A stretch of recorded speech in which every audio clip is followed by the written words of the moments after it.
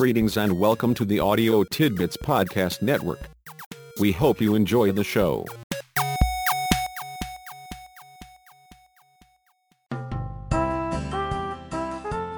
I'm not sure who said it first, but we likely have all heard that fools rush in where angels fear to tread. The idea is that we should always proceed cautiously and carefully. There is certainly a lot to be said for taking our time, watching our step and not getting the cart before the horse. You can probably come up with an admonition or two of your own advising us to tread lightly and such. All of this is undoubtedly sound advice, but there is definitely another side to it. You likely know Theodore Roosevelt said, "Speak softly and carry a big stick." He also said, "The unforgivable crime is soft hitting. Do not hit at all if it can be avoided, but never hit softly." Ralph Waldo Emerson counseled, "There is no strong performance without a little fanaticism in the performer." And Oscar Wilde added, "Moderation is a fatal thing. Nothing succeeds like excess. Put a grain of boldness into everything you do." You will do well to follow this advice from Baltasar Gracian, who also said, "He who finds fortune on his side should go briskly ahead, for she is wont to favor the bold."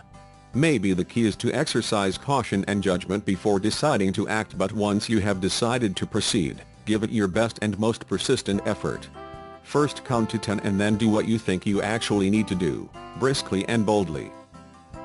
That's easy for you to say, my friend James, but saying is a long way from doing.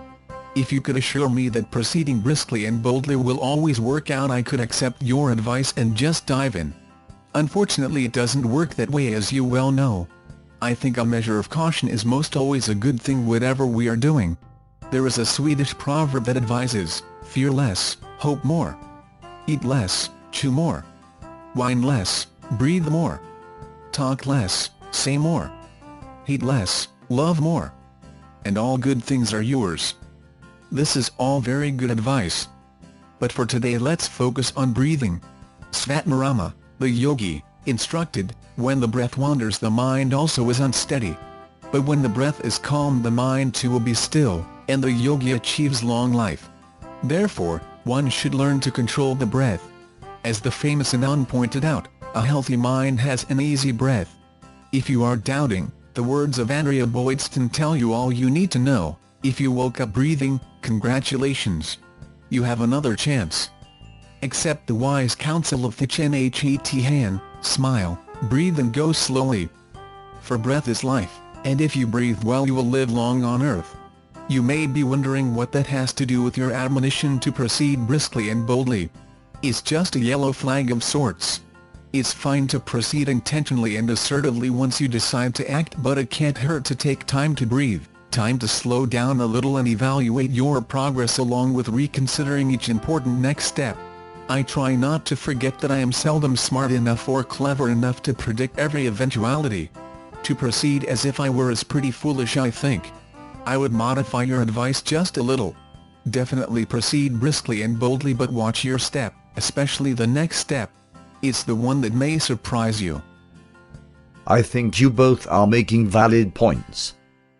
It's important to do most things with a good measure of confidence and boldness. If we don't think we will succeed with something we have decided to do, we may be doing the wrong thing. Even so, it is just good sense to proceed carefully and thoughtfully. Sometimes our best choice is to change our mind and go in a different direction. Even my Apple Watch knows I need to take a minute now and then to slow down and breathe. If I may be so bold, let me change the subject and focus our attention on something a little lighter. Robert Southey said, "It is with words as with sunbeams. The more they're condensed, the deeper they burn." And Baltasar Gracian said, "Good things, when short, are twice as good." Shakespeare also touted brevity. Therefore, since brevity is the soul of wit, and tediousness the limbs and outward flourishes, I will be brief.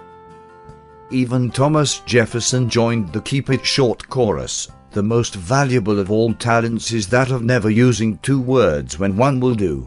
No less in authority than William Strunk Jr. sang along, "A sentence should contain no unnecessary words, a paragraph no unnecessary sentences, for the same reason that a drawing should have no unnecessary lines and a machine no unnecessary parts.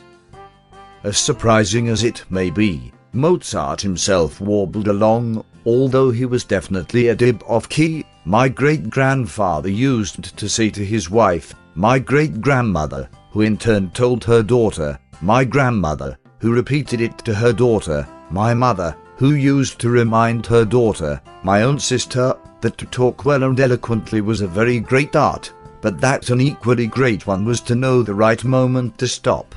Fortunately, Hawkeye from MASH was at hand to save the day. If you bring that sentence in for a fitting, I can have it shortened by Wednesday.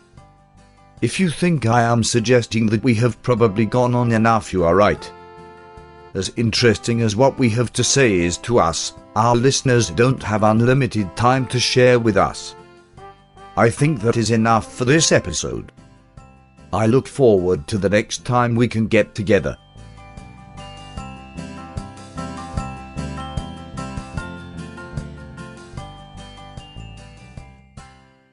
Thank you for taking time to join us today. We hope you always matter to people who matter to you. Be well, do well, and please visit us again on How to Matter. How to Matter. How to Matter. How to Matter. How to Matter. How to Matter. How to Matter. How to Matter. How to Matter.